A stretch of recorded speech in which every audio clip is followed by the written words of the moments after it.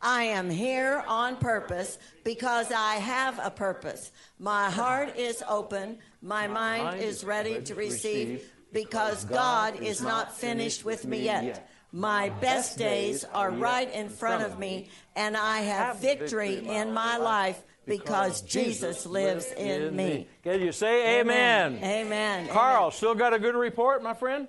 Still? Good report? Yeah. Give Carl a hand. Great report. First report wasn't a good one, but the second one was an awesome one. Okay, you can be seated. I have a joke to tell you, but it's actually kind of a true story joke. And this is, you like to laugh? Sure. That was awfully slow on the draw. Sure. You like to laugh? Okay, good. I'm married to you. Okay, good. All right. Now. Absolutely. It's, Ed Meese was part of Ronald Reagan's cabinet, and he loved, and still does, Ronald Reagan. I think he was a great president.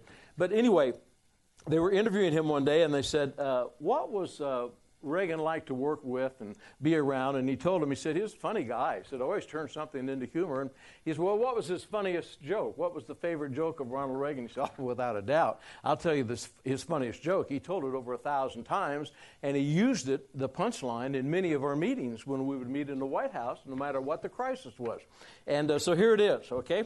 Turn to your neighbor and say, I'm ready to laugh. I'm ready to laugh.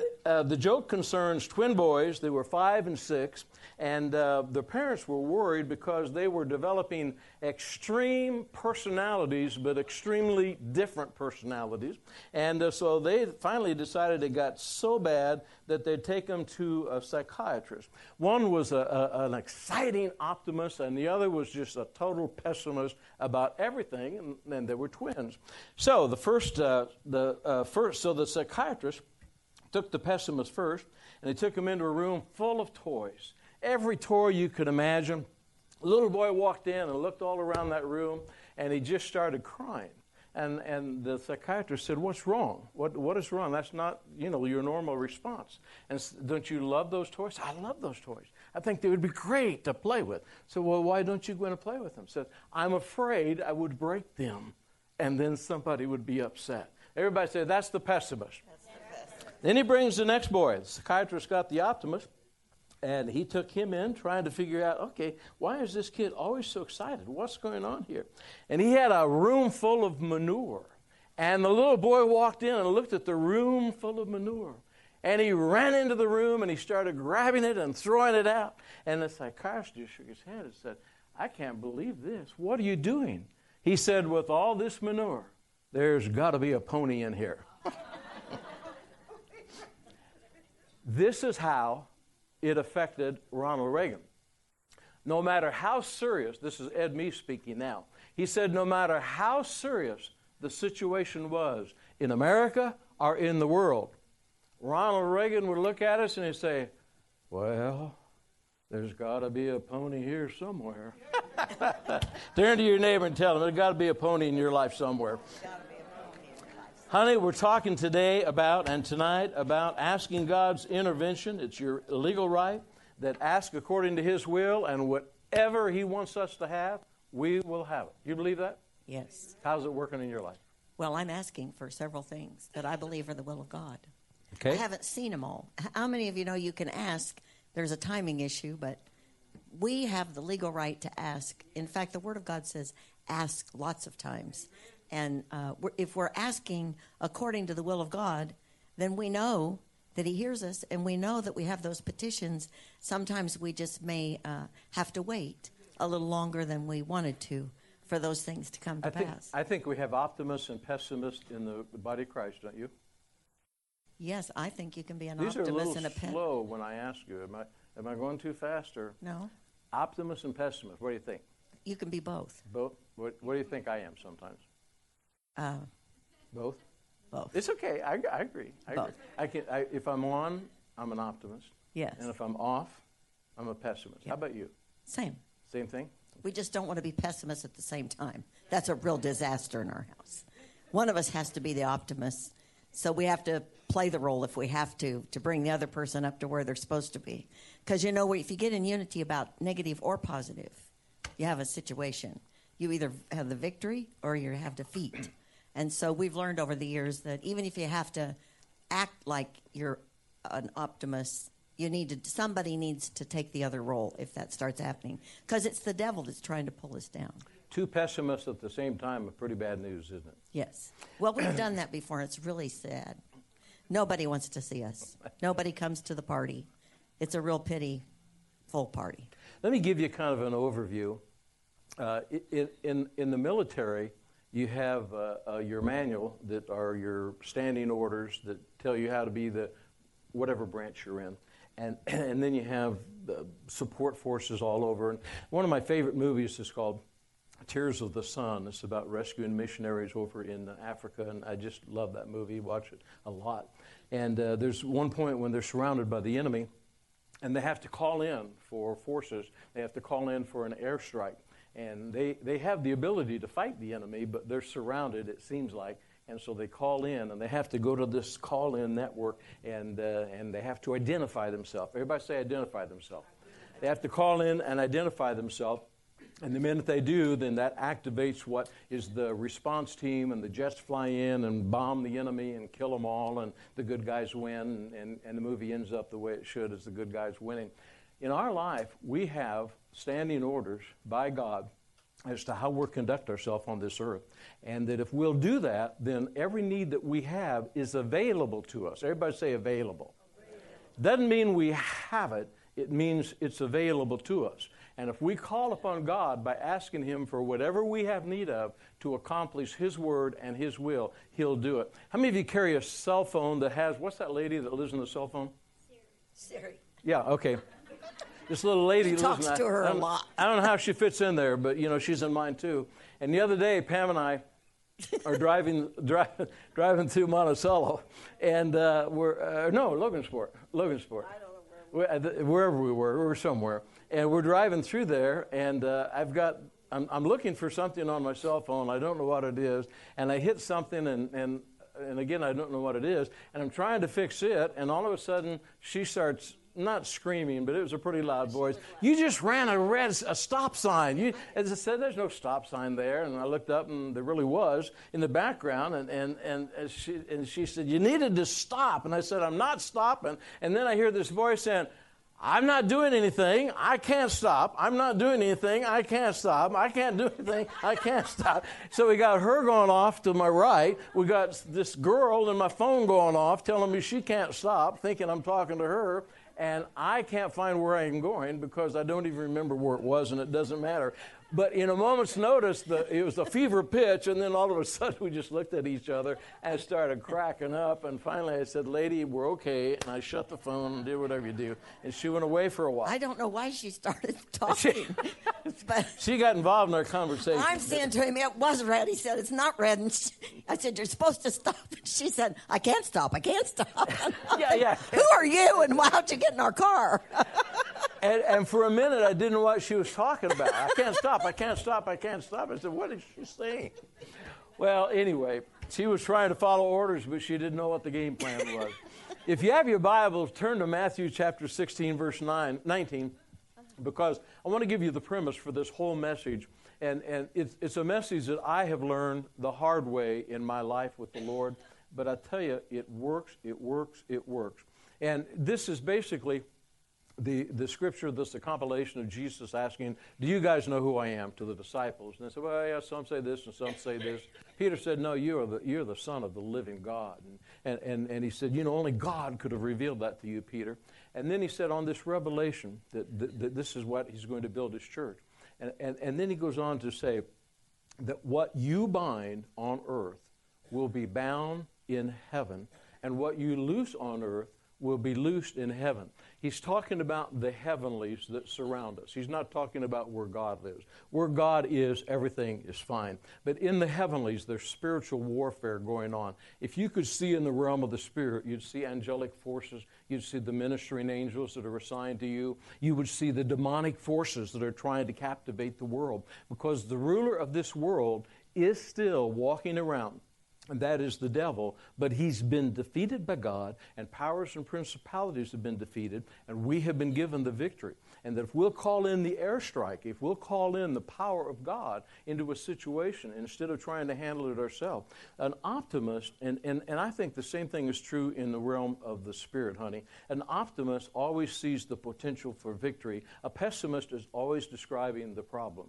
It takes just as long to describe the problem as it does to call in the airstrike and get the power of God on the scene.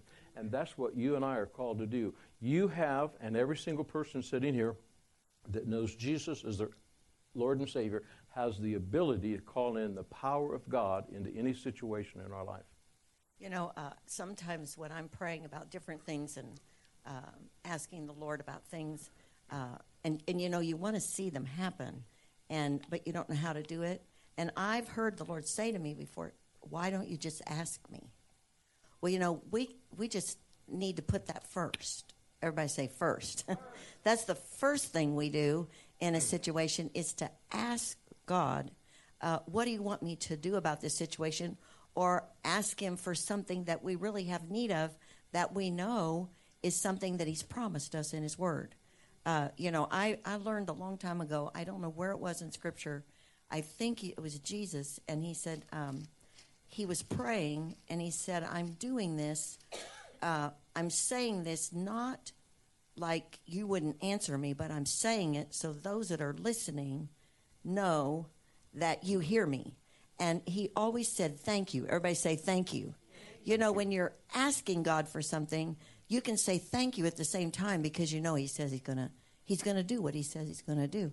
And so when I started writing in my journal, most of my prayer requests are thank you, Lord, da-da-da-da-da, thank you, Lord, da-da-da. Because when you pray in faith, you have to believe when you pray that those things that you're asking God about, he's already there ready to operate. But could it be that we have to ask?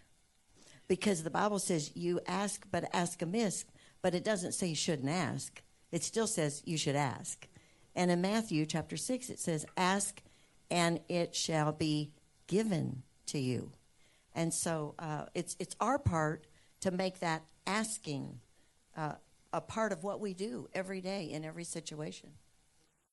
We have an anniversary coming up. Oh, thanks. I give you a ring. Glory to God. Hey, now, in Matthew chapter 6, verse 10, it says, part of the Lord's Prayer is, we continually pray this, thy kingdom come, thy will be done. Let's all say that. Thy kingdom come, thy will be done. One more time. Thy kingdom come, thy will be done. So we're on an assignment to bring forth the will of God into this earth, even though there is a ruler who is demonic over this world for the present time, but every single child of God who has the blood of Jesus who set them free is not under that ruler. And that we have the ability to walk on this earth as Jesus walked on this earth, and that's God's plan, and that's God's purpose. And that we do it by asking God for whatever we have need of to fulfill and to do His word. An optimist always sees the victory and the good. A pessimist is always describing all of the problems. The optimist sees the victory and sees through. The pessimist is always trying to make things worse than they are, and many times we don't even realize it. A lot of people think that, well, because of their hereditary or whatever, that, you know, they're like they are. It's true, your personality is formed at an early age, but your personality changes when Jesus comes into your life. How many of you found out your personality is a lot different than it was when you were out there running, gunning with the devil? You know that because the Holy Spirit is training and changing you from the inside out. This is what the word ask means, and it's so important that you understand this because your first response should always be not to describe the problem. Your first response should not be to go to the telephone and call up all of your friends and tell them how bad it is. Your first response should not be to meditate everything that's going wrong. Your first response should be, this is what I know the will of God is. It's to heal me. This is the will of God that I do not worry and that I'm not anxious. This is the will of God, and now I'm going to ask God for what I have need of in that situation. Now, when you understand this is what the word ask means. I think we have it up there, yeah. It means to request. It means to place a demand on We ask with proper delegated authority. It's a claim that we have as a right. In other words, the righteous are now one with God. A lay and legal claim, a requisition. And again, I don't know why, but as I was praying over this message, I continued to think about the military. You get orders in the military, and no matter what you're facing, you go to the supply depot and you get whatever you have need of. Whatever weapons, whatever uniform, whatever clothing for the environment you're going in, you have everything waiting for you, but you have to go and ask for it. And when you understand how important it is to ask, everybody say ask. Turn to your neighbor and say ask. Tell them again. I'll never forget the word ask. Because this has been my experience with people, and then even in my life from time to time. Have I really asked God for what I have need of, or am I just telling people what's going on? I say the same thing to every one of us. Are we really asking God, God, this is what I need right now, and I know that the minute you hear me, I'm going to have it, because you quoted it just a moment ago, honey, but in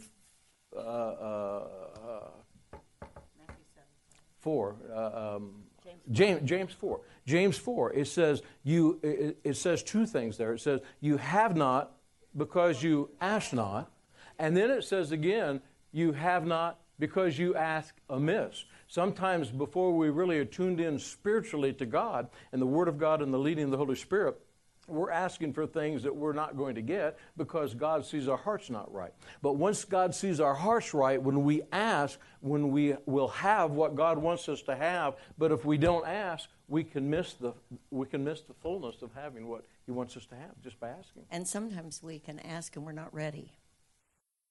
A lot of times we read things in the Word of God and we ask, but our faith walk really isn't at a place that can hold us where we think it is that we want to go.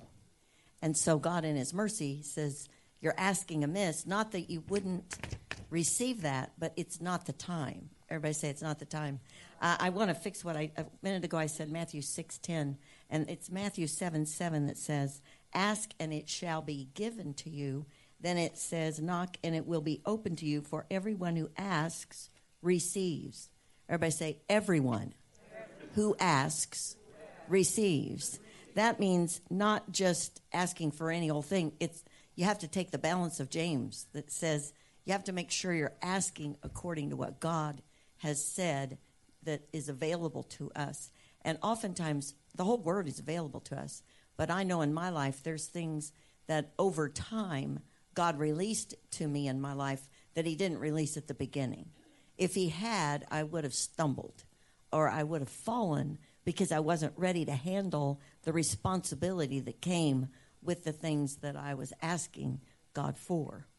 Yeah, I think we've all done that, honey. And I don't exactly know how to give the right scripture for this, but I know in my spirit it's true. It is as if God cannot get His will done on this earth without someone birthing what He wants by bringing Him onto the scene and asking so that He has the jurisdiction. Now, you can take what I just said and say, you got to be kidding me. God can do anything He wants. Well, if God can do anything He wants, the whole earth would be saved. But we know the whole earth isn't saved. The whole world isn't saved. And it's as if we don't call in the airstrike sits back at the base and doesn't come in and take care of the enemy at that particular moment. And in my life, I made a little list. I was just praying. I thought the Lord said, just look at what I've done for you. And when I look at this, God's done the same thing for many of you. But until I got a hold of asking God, first of all, you have to know, God, what is your will here? And now what do I need to complete your will? And I was just praying today and just made a list of things that I'd ask. Obviously, number one was asking Jesus to come into my heart. I'm sitting in an office where Charles Hackett wasn't there in his office out at First Assembly of God. And I'm sitting there with Joe Livesey, and Joe Livesey had taken me out to lunch. Joe really didn't know me at the time. And we're sitting there, and he said, Bill, your whole life will change if you'll ask Jesus. Ask Jesus. Everybody say, ask Jesus. He said, if you'll ask Jesus to come into your heart. And I said, well, might as well. Nothing else is going right. I didn't say that, but that's what I thought, because that's where I was at that point in time in my life. I'd never been in church. And so I said, well, yeah, okay. And so I asked Jesus to come into my heart. I didn't know what I was doing, but all of a sudden, everything is different. And then it progressed ahead. It progressed ahead to where I'm sitting on the edge of my bed one night, and I'm thinking, well, God, I would like to have a wife. God, if you have a wife for me, I would like to have a wife. I'm asking you for a wife. And about, I don't know, it was about 10, 11 o'clock at night. I fell asleep. I cried myself to sleep, actually. I've been through a lot of stuff in my life. And woke up at 2 o'clock, 3 o'clock in the morning, and Pam's name was going off inside me, Pam's name, through a supernatural event. That time frame was probably 4 or 5 hours from the time I asked God until the time I saw it. Other things in my life have been years since I asked, and I still haven't had them, but I just know it's getting closer and closer. Tell your neighbor, they're getting closer and closer. And then, we told the story a lot about the Sudan, but I remember when, we asked God for, 15,000. We didn't even have the money in the checkbook. And we committed to $15,000. And then all of a sudden, we asked God for the $15,000, and it all came in supernaturally. And then, if you remember, we were sitting around talking one day, and I said, I just told Stanley, what would you do with $50,000? I just felt that in my spirit. And we had never raised $50,000 ever. And we asked God for the $50,000, and I make it sound awfully simple. And it really was. It really was with God. But it was easy to ask. Then we had to develop the faith. Yeah. But then all of a sudden, to receive it. all of a sudden, now we got the $50,000, and then it just goes on and on and on. If we ask, and God is in it, and God wants us to have it, we will always have it. Yeah, I believe that we're living in a day where people are going to need to ask God, because the provision isn't going to be always the way we're used to it being. And some of the things that are happening in our world today. Jesus has overcome the world. Everybody say he overcame the world. And he said to us, be of good cheer, for I have overcome the world. But we're going to have to access heaven to overcome the world. And so I believe there's going to be places where we're going to have to know by the Spirit, really functioning by the Spirit, to know how to ask and how to receive what God wants us to do to bring that into the earth. And we're always going to participate in whatever God wants to do. That's the way he arranged it. We can't change that. So we have to prepare ourselves to be in position to be a partner to God in those things. I believe God wants to bless us. I really do. Always. I believe the Lord is showing me that if you know what my desire is, and if you'll ask, if I'm in it, I'll deliver. And if I'm not in it, forget about it. Don't be concerned about it. Just keep moving on. And I know some of you have heard this story a lot. Everywhere I go, I tell the story. I was going through McDonald's window the other day, and this lady looks at my car, and she says, wow, that's a beautiful car. And I said, God gave me that car. She said, God gave you that car? I said, yeah, God gave me that car. And she said, God gives away cars? I said, yeah, I guess so. He gave me one. Do you want a car? And she just smiled. Said, yeah, I would like a car too. Well, I don't know if God's going to give her a car or not. But I want to tell you the story, because a lot of times we miss God's best by not realizing that he's like our, I realize not everybody had a father like this. My dad would give me anything I asked for if he didn't think it was going to spoil me. And then a little bit of spoiling. And then a little bit of spoiling too. I know what you're going to say. But just about a year and a half ago or so, I was just thinking out loud. How many of you ever just think out loud, silly thing? I'm just thinking out loud, and I said, God, I would really like to have another new car. Can I just say something right here? Yeah. He's driving a 2001 car. I loved it. That he loves. I loved it. That the shocks are so bad that if you hit a bump, everybody goes to the roof and back. No, I fixed it. I fixed the shock. Oh, did you? Yeah. I didn't ride in it. You've never been in the back seat? Uh-oh. You want to get in the back seat? No. Sorry, I interrupted. Go ahead. This man, I'm telling you. So anyway, it's a beautiful, beautiful, beautiful mint condition Park Avenue. I love it. I'd still be driving it today, except I thought about that and I thought, God, I'd just love to have another new car. It just would not leave me. I'm not into things. I'm really not. But it would not leave me. And so I started looking around at cars. And I finally narrowed it all down. I found that I liked a Buick LaCrosse, the new Buick LaCrosse. It's a new sparkly white with this real nice leather interior. So I found the one I wanted. And I just forgot about it. I showed the car to Pam. She said, "You can buy that car." I said, "Nope, never going into debt again. Never going into debt again." And so nothing much was said. I told her, I said, if God wants me to have a car, He'll give me a car, and then I'll give my car to my grandson, Carter. And nothing happened. I forgot about it, really. And then I get a call one day from Pam, and she says, "There's a couple that called me. They want you to call them. They've been praying." At least that's what they told me after I called them. They have been praying, and God told them that they needed to buy you a new car. Do you have a new car that you would like to have? Glory to God. Do I have a new car? So I call them up and I talk to them because I can't believe it. I really can't believe it. I've heard these stories before, but I've never been part of one. Well, that's not true either. We had a guy give us a car out in Tulsa. But it's kind of true because it was a new car. So anyway, I called them up and they said, "Yeah, do you know what kind of car you want?" Now, I've already found everything. I've done kind of a due diligence, so I already knew. I said, "Yeah." I said, "Tell the salesman to call us. We'll take care of it." Called the salesman up, and he said, "What?" I said, "Yeah, this is what's going on. I believe God's in it. God's doing it." Really ministered to him. He was a born-again, spirit-filled Christian. And so anyway, it's got everything on it that you could want on a car. Everything on it you would want on a car. That was simply, I believe, God answering a prayer that He wanted to answer. Because when I first got saved, I'm first saved, and I think God is blessed because He has now got me back in the year 2000. Now, you think that I'm kidding. That's exactly how I feel. God, I got a lot of business background. I'm here to help you. You think I'm kidding. That is exactly how I felt. Full of pride, full of arrogance, full of conceit. And I said, and I was in debt too. I was going to show God how to do it, and I'm in debt. And I said, "God, here's what I want. I want you to get me out of debt immediately, and I want a Lincoln Continental." That's exactly what I prayed. Because I saw John chapter 14, verse 14. I read it one day, one of the first scriptures I ever learned, because it was real easy. You ask anything in my name, I'll do it. Glory to God. I got a list for you, God. I went out of debt. I want a Lincoln Continental. I never got out of debt until about 20 years later. It took us about that long, about 20 years later, and I never got a Lincoln Continental. But I lost the desire, never to get out of debt, but I lost the desire to have the Lincoln Continental. But because God knew I wasn't ready. He wasn't going to bless me because I didn't know what I was doing. I believe that's how He operates, honey. I'm talking too much. Oh, no, I'm glad to listen after your last comment that when I talked. I've become a listener over here.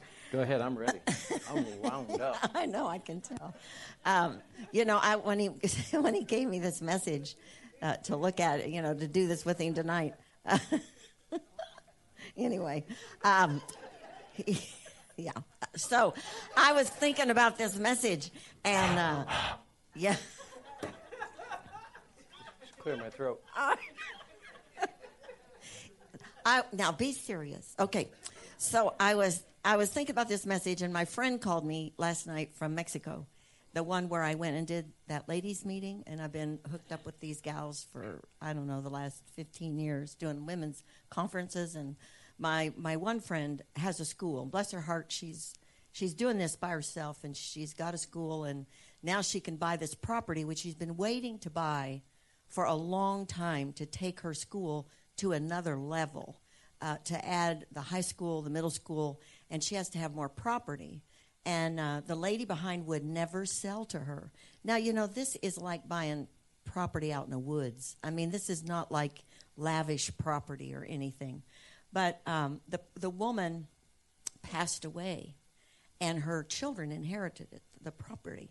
One of them lives in California, and one of them lives in Mexico. But do you know, because of the dollar and the money exchange, it's much better to get American currency than to get the Mexico currency, because Mexico not only has a high exchange rate, you lose money in Mexico in the American dollar. So in America, those pesos, we can get a lot of pesos for $1.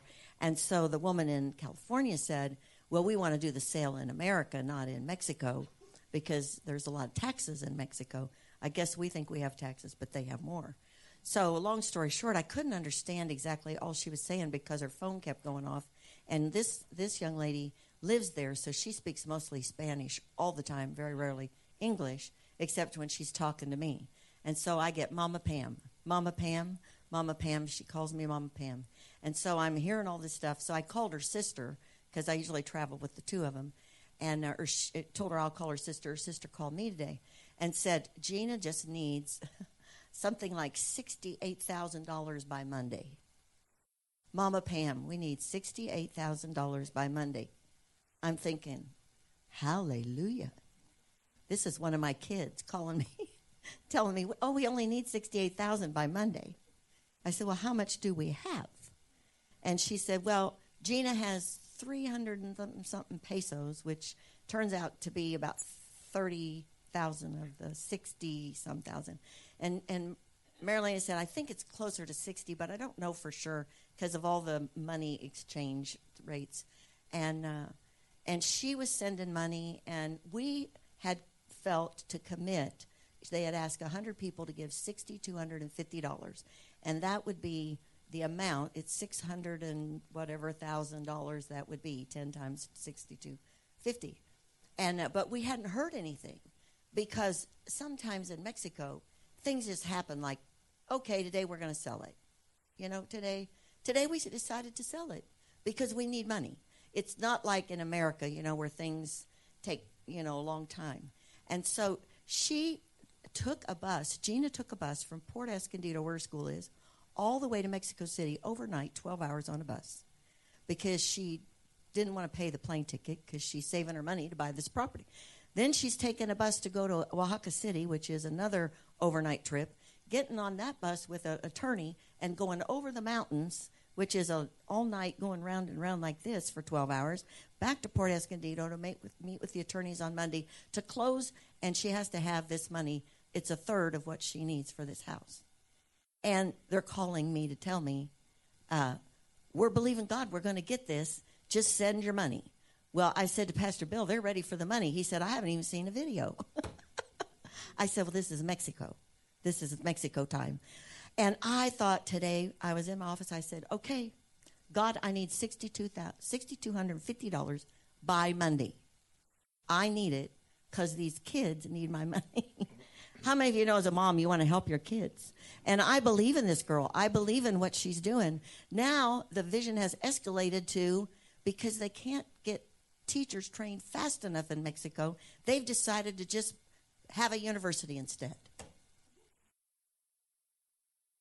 That was just a thought this week. And so they can have a university and in Mexico, and they can train the teachers. So they'll have more teachers for their Christian school so they can have higher education and qualified teachers to teach their kids. So now they're going to turn that other part and try to put university level teaching and bring people in so they can make more people good teachers to teach their young people to be all God called them to be. Everybody say vision. But they need money. Everybody say money. Well, I don't have $6,250. And we don't have $6,250 extra right now. But I thought, I am going to ask God. So next week I'll tell you about my miracle, because I'm going to get that $6,250 and get that money to those girls. Because, God had them call me. And I just believe that I've been hooked up with them as a channel to help them in another country. Mary Lane is in this country. She's already sending hers. And I'll send mine. And I said, that doesn't make 60-some thousand. And she said, that's what Gina's husband said. He works for the government. He said, that doesn't make it. But by Monday, this girl's faith, I've seen it before. God will answer that because he has put that dream in her heart and the opportunity. Everybody say the opportunity. The opportunity has knocked at the door, and it's time. And you don't need 100 days when God says it's time. That's right. That's a good word, honey. Father, we pray for Gina. We pray for the vision. We pray for the 625,000. Is that correct? Yeah, that's 50. Yeah, we pray for the whole 625,000, but whatever this first chunk is, and our part of 6,250 or whatever my wife has got us committed to through you, we just ask for it now in Jesus' name. And everybody said amen. You know, we're going to just roll some scriptures up there about asking. You can just roll the scriptures and take a look at how many times, and this is just a few in the Bible of Jesus talking about you asking for something. John 14:12 verses 14 says, whatever you ask, I think we got it up, there you go. Whatever you ask in my name, that I will do, that my Father may be glorified. John 15:7 and 8 says, if you abide in me and my word abides in you, ask whatever you will and it shall be done. Herein is my Father glorified. Asking again, John 16:23, 24. Ask and you shall receive. Matthew 7, Pam, you already quoted it, 7 through 8. Ask and you will receive. Mark 11:22 through 24. Speak to the mountain, be removed. Whatever you pray, whatever you ask, it shall be done for you. In other words, time and time again, Jesus is talking about us asking. James chapter 1, verse 5 through 6. If we lack wisdom, ask for wisdom, it shall be done. You know, God is never limited by money. Turn to your neighbor and say, God is never limited by anything.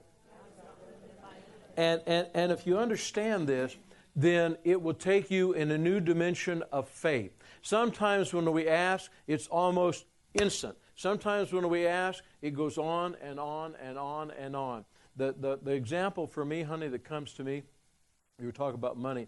Most people, when it comes time to move out for God and do what God's calling you to do, they have two basic fears that attack them. Number one is the fear of failure. Number two is the fear of finances. None of those are of God. They are of the devil. We are not limited by anything. All of us have failed somewhere along the line. We just get right back up. Though I fall, I shall arise. I fall 7 times. I arise 8. I get back up. I move on because I learn from that. There are no failures unless you don't learn from your last mistake. But if we learn from it, then we just keep moving on. And the Word of God is so clear. And the example that came to me was the first golf outreach that we did for the Sudan. We didn't have the $12,000. No. Yeah, it was $12,000, I think. Is that right? $12,000. $12,000. We raised $11,000.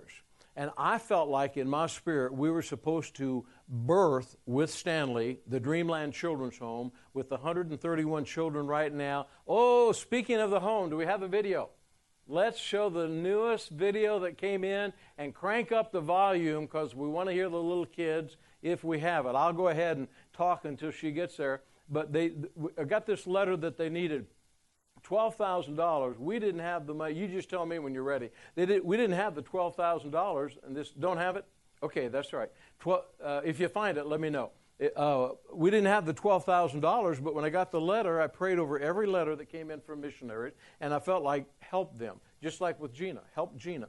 We felt that in our spirit to help her for that $6,250. Don't know where the money is, but well, we know who has it. We're going to call in the airstrike, and God's going to drop $6,250 in. And so anyway, we committed to the $12,000. We were really tight in the church at the time. We held a golf tournament, and we raised $11,000 at 11 o'clock the night before the golf tournament. I was ecstatic. I was happy. I was pleased. $1,000 was all that was left. No big deal, I thought. Ready to move into the arm of the flesh. We got ready to tee off that morning. The night before, I had to run to Walmart.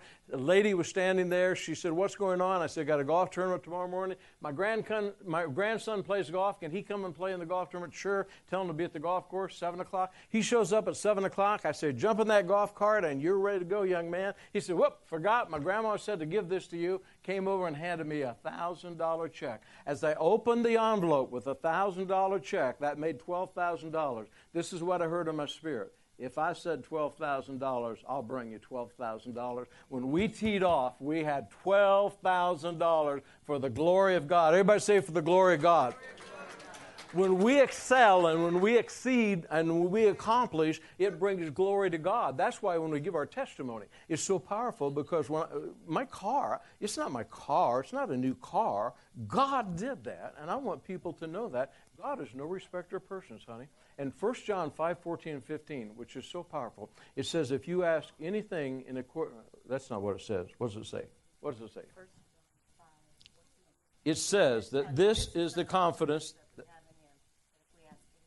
If we ask anything according to his will, he hears our petitions. Let's all say it. This is the confidence that I have in God. That I have in God. That if I ask anything, in accordance with his will, in accordance with his will, I will have every petition I have asked for. I've asked for. We asked for $6,000 for the well, $6,000 for the well. And in the process, another church heard about it, and they said, can we build a well? Well, let me see. Yes, you can build a well. Now we got the second well that's going to be dedicated next week. Now we've got two. She's got it. Oh, you got it? Go for it. These are the kids at the well.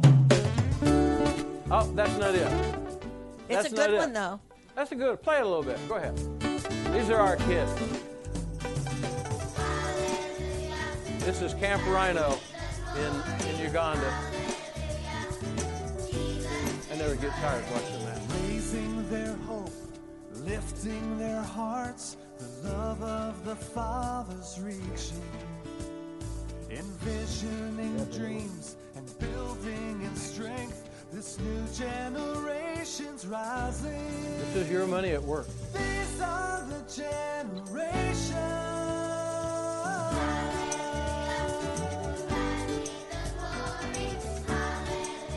131 children over there. Raising their hope, 200 total children and adults. Every one of them with a plan and a purpose orchestrated by God. Still has some orphans to be supported.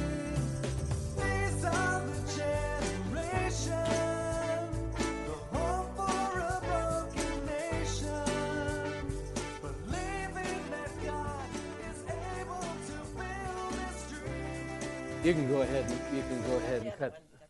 I'm sorry? Oh, you got the well? Oh. Water, onyesha.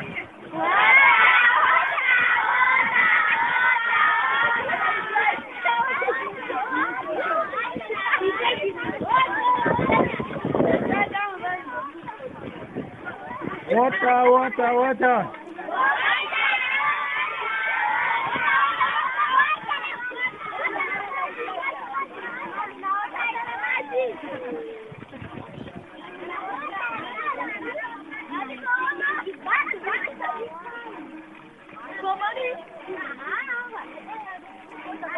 The most important need they have is water.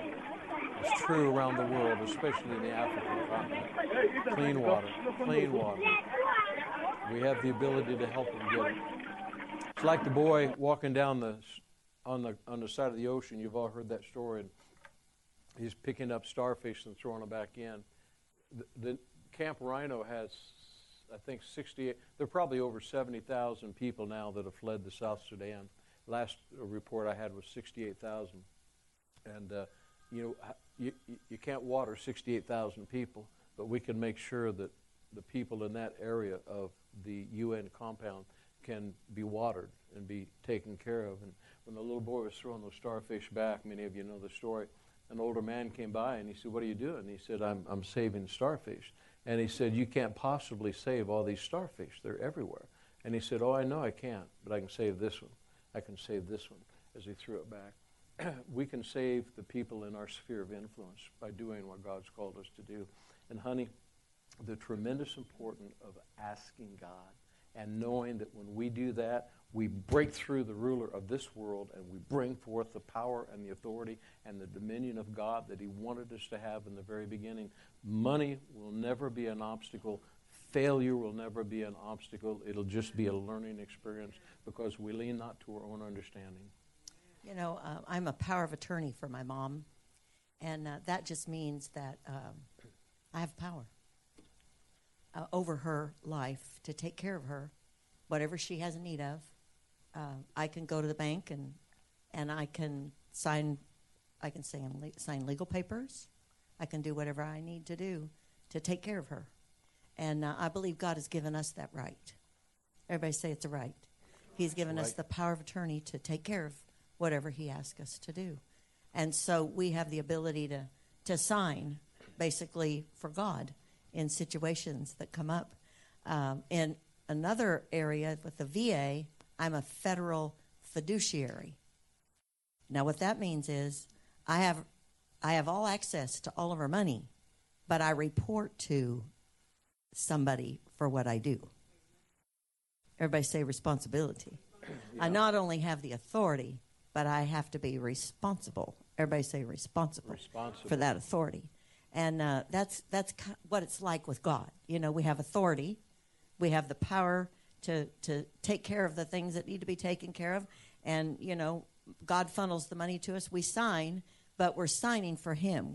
We're taking care of his business. We're administrating his whatever needs to be administrated in this earth. But with that, we also have responsibility to him for those things that we do.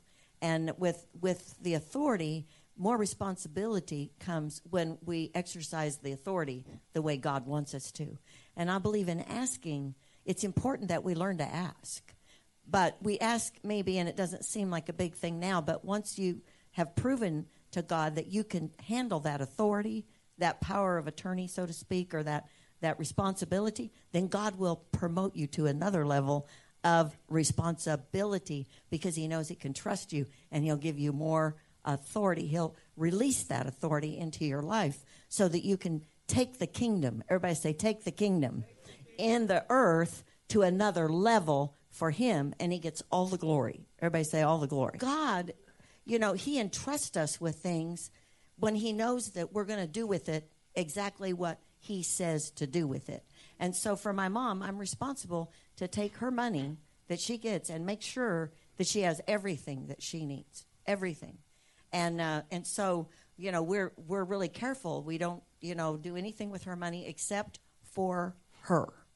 Well, God watches that. I believe he watches. And it's just a minor thing, but that's how promotion to bigger things comes with God. And so if you never start asking, how are you going to know how big God is in those things that you could have taken it to another level in? And I believe that's what it's been with Pastor Stanley. Because, I mean, believing God for $12,000, asking God for $12,000, that was a lot because we didn't even have $12,000 in the church checking account. But we were asking for what God wanted to take care of. And then $50,000, when Pastor Bill said that to me, $50,000, you know, talk about pessimist. I'm thinking, wonder where he's going to get $50,000. But I didn't say it because God checked me. It was God's that's going to provide that $50,000. And then the $75,000. So, you know, whatever God's asking, it's because we've been responsible in learning to ask. Everybody say learning to ask. Because he wants to show himself mighty on our behalf. I do believe that. I believe that. And what I was thinking about was your husband's wife. She had said one time, if anything, I mean your brother's wife, I'm sorry. Your husband's wife. Yes. You only have one wife. Yoo-hoo, it's me. Yes, God bless. God bless. God bless. I only have one. Thank you, Jesus. And so anyway, she said, if anything ever happens to my husband, you know, we need to have something figured out to stand. And I said to her, I said, honey, because he's a pretty wealthy guy, and I said, honey, if anything ever happens to your husband, we don't even know you. She didn't think that was very funny. That's why he can't sign on the account. She didn't think that was very funny, but I did. But, you know, it says right where you are right now, God is watching what you're doing with what you have. Because you may say, well, $50,000, I just wish I had $100. Right where you are, he's watching your faithfulness to do. Are you doing with your business, your life, your marriage, your family? Are you doing what God is showing you to do right now? And then are you asking for the things to help get done exactly what you're doing? And then when you do that, God begins to bless you and open the windows as long as you're putting a demand. And I know it sounds a little funny to say, but it's not. You're putting a demand on God by saying, God, I am in need of this. You have currency that says payable on demand or something. You go to the bank, you have an account in the bank, you can go in and demand to have your money back. It's not a word like we think, like a mean word, like, God, I demand you just. No, it's that you're just saying, I have a need of a withdrawal here. I have a need right now, and God will meet that need. John chapter 16, 13 through 15 says this, that the Holy Spirit has been given to us to reveal the truth of the Word of God and to declare to us the things of God. She'll have it up there in just a moment. That you know in your spirit what God wants you to know right now. Turn to your neighbor and say, you already know. You may not be able to wrap your mind around it, but you don't have to wrap your mind around it. You just have to wrap your spirit around it and say, I know what God is saying. When the Spirit of truth has come, He will guide you into all truth. He will not speak on His own authority, but whatever He hears, He will speak, and He will tell you of things to come. There are things in my life, and I'm sure there are things in your life right now that you probably can't even articulate because you don't know exactly what all it means. There are things in my life, I know what God has shown me. There are things that, oh my goodness, is this really God? And there are things over here like, oh God, I couldn't even explain that to my wife. I don't even know how, but I know this. I know what I feel. I know what I sense. I know what's in my spirit that God is putting there. And therefore, when I get the clarity of how to initiate it, I know if I ask God, I'll have every need. Because it says, He will glorify me, for He will glorify me. Now listen to this. This is so powerful. He will take what is mine and He will give it or declare it to you. When Jesus walked on this earth, He lacked absolutely nothing because He always did the will of the Father. He always asked His Father, and He was one with His Father, and He had power and authority and dominion. Exactly what Jesus had is what we now have ourselves, honey. It's ours. I just feel to say that, how many single moms do I have in here? Single parent, dad, mom. Yeah. I encourage you, don't be looking to anybody else but the Lord to take care of you, because He will do it. He will be whatever you need for your family. I just feel to give you that word today. I was a single mom for many years, and so in that time, I learned to ask God because I didn't have anybody else to ask. And if you will ask Him, He will provide, because that's what He wants to do. He is a father to the fatherless. Everybody say, a father to the fatherless. And a father is someone who takes care of his children. Yep. And so, there may be a situation where you say, well, my kids have a father, but he doesn't take care of them. You have a higher authority. And if you ask, you need to hear this word. You need to ask. You need to ask for finances. You need to ask for wisdom. You need to ask what to do in situations. You need to ask how to take care of them. And you need to believe that you will receive instruction exactly for what you have need of and provision. Okay? Let's all stand to our feet. That's a good word, honey. Hey, you don't need to go to the piano. Let's just stay up here and let you pray for people, okay? Oh, go for it. That's called being over real quickly, but it was a good... I love it. Glory to God. Hallelujah. I just love worship. I love it. Because when you worship God, He comes. God is no respecter of persons. And as much as I love to get that new car, when I had asked God, I said, I'd love to have a new car, but there's a second part to that. I said, my grandson Carter, it really surprised me, but he's always loved my car. And he had just turned 16. And it surprised me because it's a 4-door Buick Park Avenue. It looks like a young guy's car. And but he had always loved that car. And I said, I would love to give my grandson that car. I don't know how much car that was worth. I think probably about $7,000. It was never the amount, but I knew the worth of it. And I knew that $7,000 would be pretty nice to sell that car for. But nothing compared to the ability of giving the car to my grandson. Nothing compares to the ability of giving out of what you have for the Lord. Would you bow your heads with me just for a moment? Then I'm going to let Pam pray for all of you. I think that most of you are part of our church.